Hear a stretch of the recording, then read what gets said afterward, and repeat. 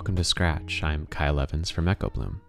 Every 2 weeks on Scratch, we document the birth of a new Echo Bloom song, each of which was written in an hour. I call them Hour Songs. I'll talk about where each song comes from, how it was written, how it was recorded, and what could change about it in the future. Think of it like a guided tour through a musician's audio sketchbook. It's messy, it's raw, some things work and some things don't. Episode 2, Afghanistan.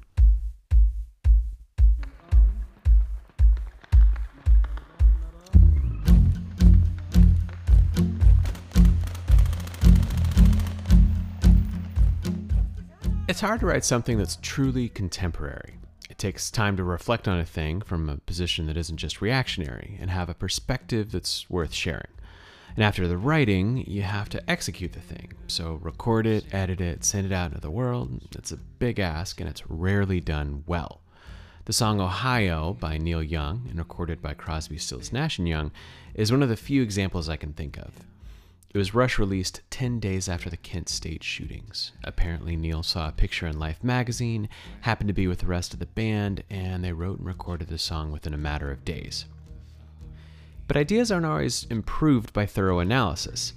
Brian Eno's Oblique Strategies has a card that I love that says, "Honor thy error as a hidden intention," which is one of the things that I like about Hour Songs. The Hour Song canvas forces you to find expedient solutions to problems, and it forces you to accept, adapt, and ultimately to lean into the errors. I listened to the news of the fall of Kabul almost in a fugue state. Decades of history, billions of dollars were unwound in a matter of days. The New York Times' daily podcast interviewed somebody who was trying to determine how long it would be before the Capitol fell. The dread was just so present in her voice. As a woman, she feared for the world her and her family would be vaulted into when the takeover happened. And in her voice, I heard inevitability and frustration and terror. Then I watched the GIF of the C-130 maneuvering down the Afghan runway loop again and again. People hanging onto the landing gear, falling like dolls when the plane took off. That's the gesture of the song. And when I saw that, I knew that's what I wanted to write about. A few days earlier, I was noodling on my acoustic and found the general feel of something. So I pulled out my iPhone, captured the basic idea. I didn't know what I was going to write to it yet, but I knew it could frame something special. That first doodle sounded like this.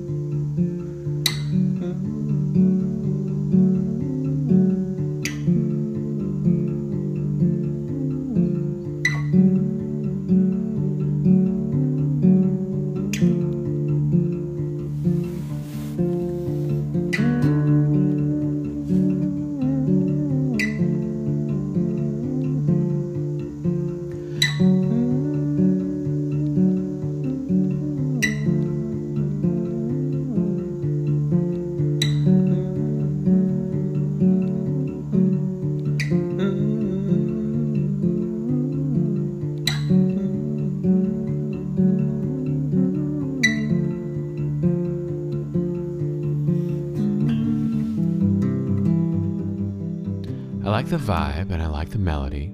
It was a little samey, but I thought that might work if it was kind of a droney thing. So I kept the feel of that doodle in my head and returned to some of the stories I'd heard about people in Afghanistan and wrote 3 verses in an Hour Song session that fit the basic form. At the end of that, I had a kind of very rough draft that sounded like this.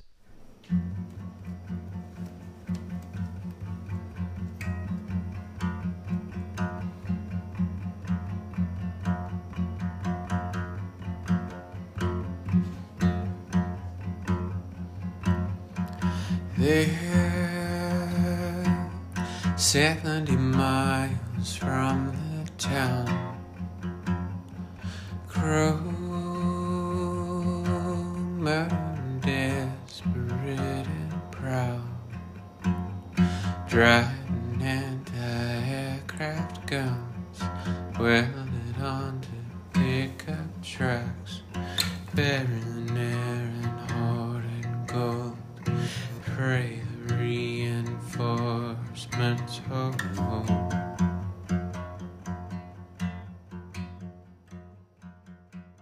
What I was left with was a song, but only kind of. I had some verses, and those verses had a mood, but the piece at large didn't have any of the contrast and form that gives songs shape. In short, it didn't have a chorus.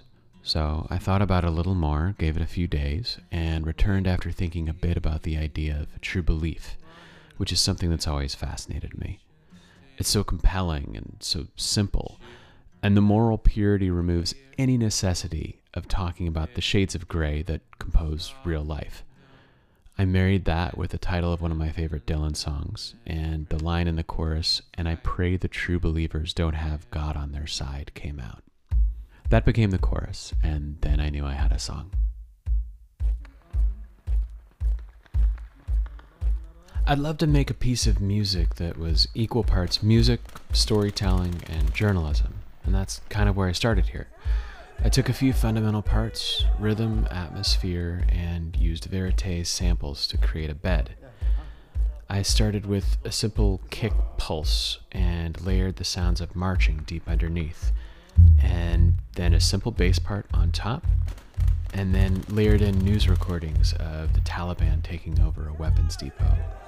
I played with the reverb send to give the whole thing a little bit more space, and came up with a nice instrumental bed to work with.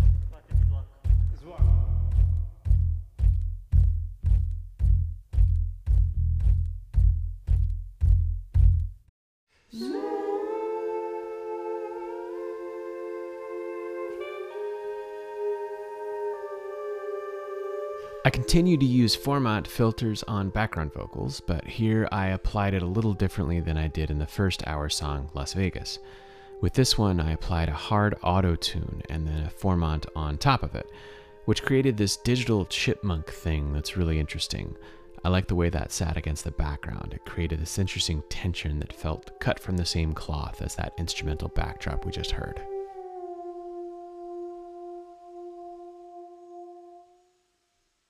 So, what would I change? I had an additional verse written that tried to pull a link between the people who rioted at the Capitol on January 6th and the Taliban. There is, at least at this point, daylight between the doctrines of the two groups. The 3%ers, or Oath Keepers, or whoever, don't, as a matter of course, set off IEDs in the street. Tying them together seems like a cheap shot, for now. I reserve the right to change that in the future. So, here's the final version of Afghanistan. If you like what you hear, there are all kinds of ways to support. The best thing you could possibly do for me is to send this to a friend, or subscribe to our email list at echobloom.com/scratch, or give us a 5-star review on iTunes, or check out Echo Bloom's albums on Spotify, or maybe even all of the above. The best thing you could possibly do for you is to write something of your own. Doodle on a cocktail napkin, sing in the shower, just create and enjoy. Thank you so much for listening.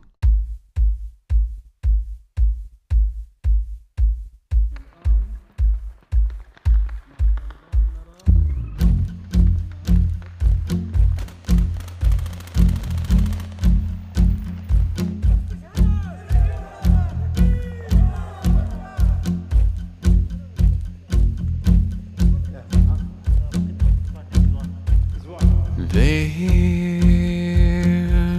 70 miles from the town. They're bearing donuts even now. Driving anti-aircraft guns, welded onto pickup trucks. Leave before the airports close. Pray the reinforcements of